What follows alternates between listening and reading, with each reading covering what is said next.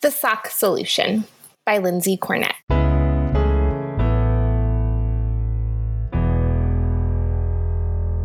When children enter a family, a good many things begin to multiply.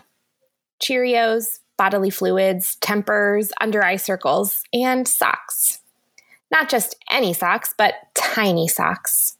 Not just tiny socks, but tiny socks bent on disappearing, and if not disappearing, at least wreaking havoc on every morning's routine and every week's laundry.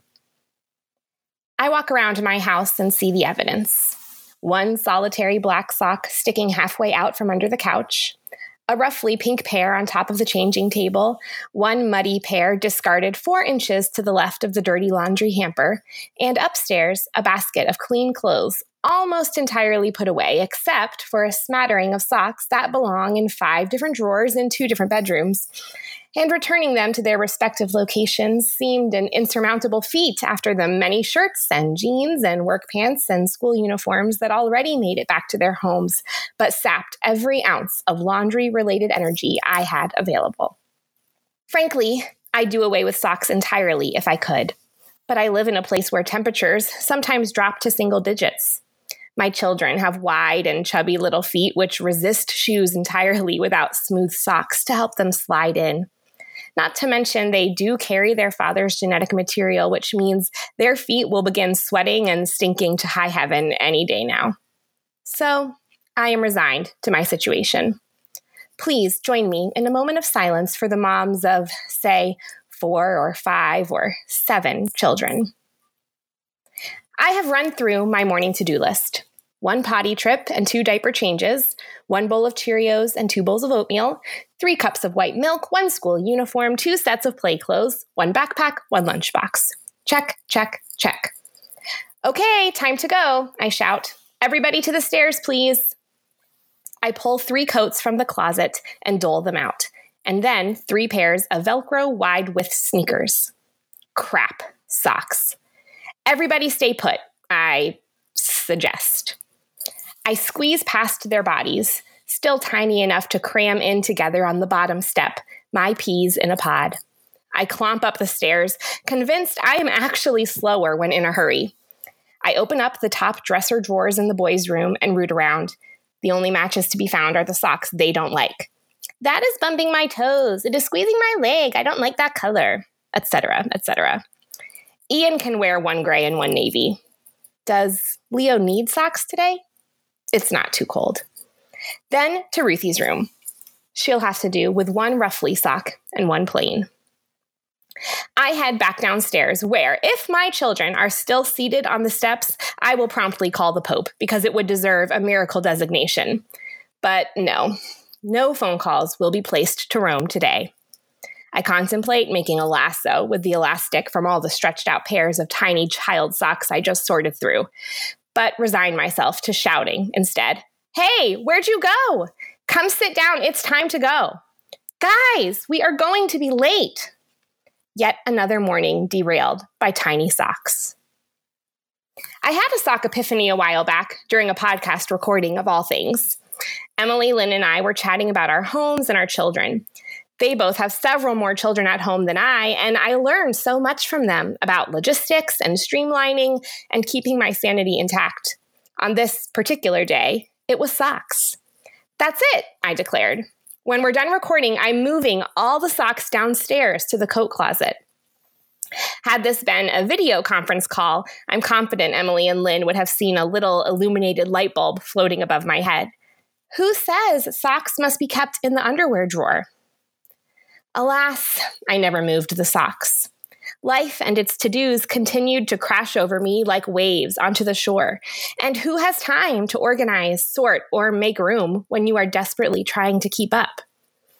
Around the house, should and always combine to create a cocktail of inefficiency and frustrating sticky points.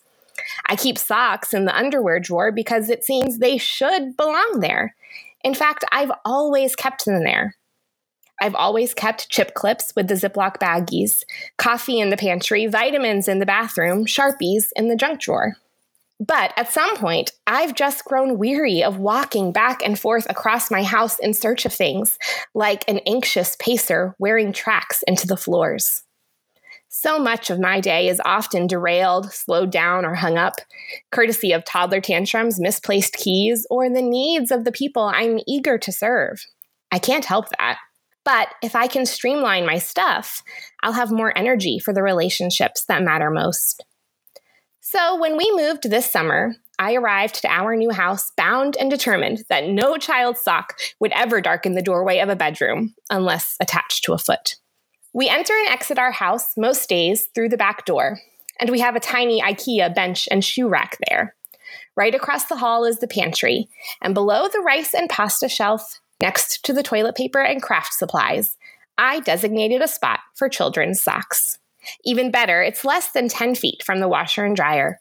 As I dump the freshly dried clothes into a basket for folding, I set socks aside as I go. They move straight from the dryer to their bin in the pantry and straight from there onto my children's feet. This new routine saves less than 5 minutes probably, but it also saves some shouting, some frantic running around, and some sanity. Sometimes my shoulds are tied to an internal expectation I can't meet, an area of life in which I feel inferior to someone else, or times when I'm trying to take responsibility for something out of my control. But other times, the word should just keeps me doing things the way I've always done them. Strategy and efficiency are not my personal strengths, and I tend to choose the path of least resistance. As time goes by, I've realized how these little things can derail my day and complicate my routines, and so are worth reevaluating. I'm learning not to care where household items should go, and instead pay attention to a couple particular things. At what points in my day do I feel stressed or frustrated? And what am I doing when I need a particular item? So, chip clips in the pantry, coffee beans with the mugs, vitamins in the kitchen, Sharpies with the Ziploc bags, and socks in a basket in the pantry across the hall from the shoes.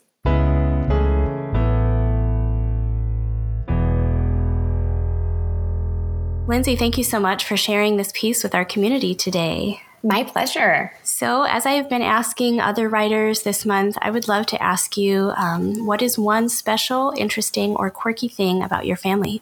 Well, this is just the first thing that came to mind for whatever reason today. But one kind of interesting thing about us, I've got 3 kids right now. They are 6, 4, and almost 3. She'll be 3 in just a couple days. And all 3 of my kids receive speech therapy services. Okay. They have my oldest started when he was 2, and the 2 little ones have followed right behind him. They all have plenty of words. They never stop talking. It's just really hard for anyone other than me to understand what it is that they're trying to say. Yeah. So that's just, I don't know, it's just kind of an interesting, quirky thing about us, I guess.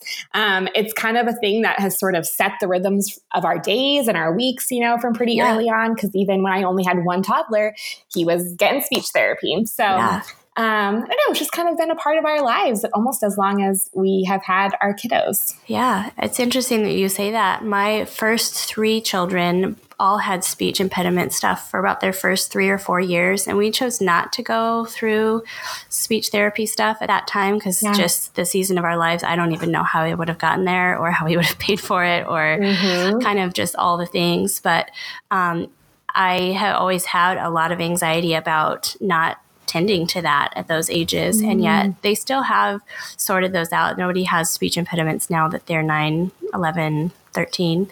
And I know that families have done it different ways, but I am glad to know that that's been a positive.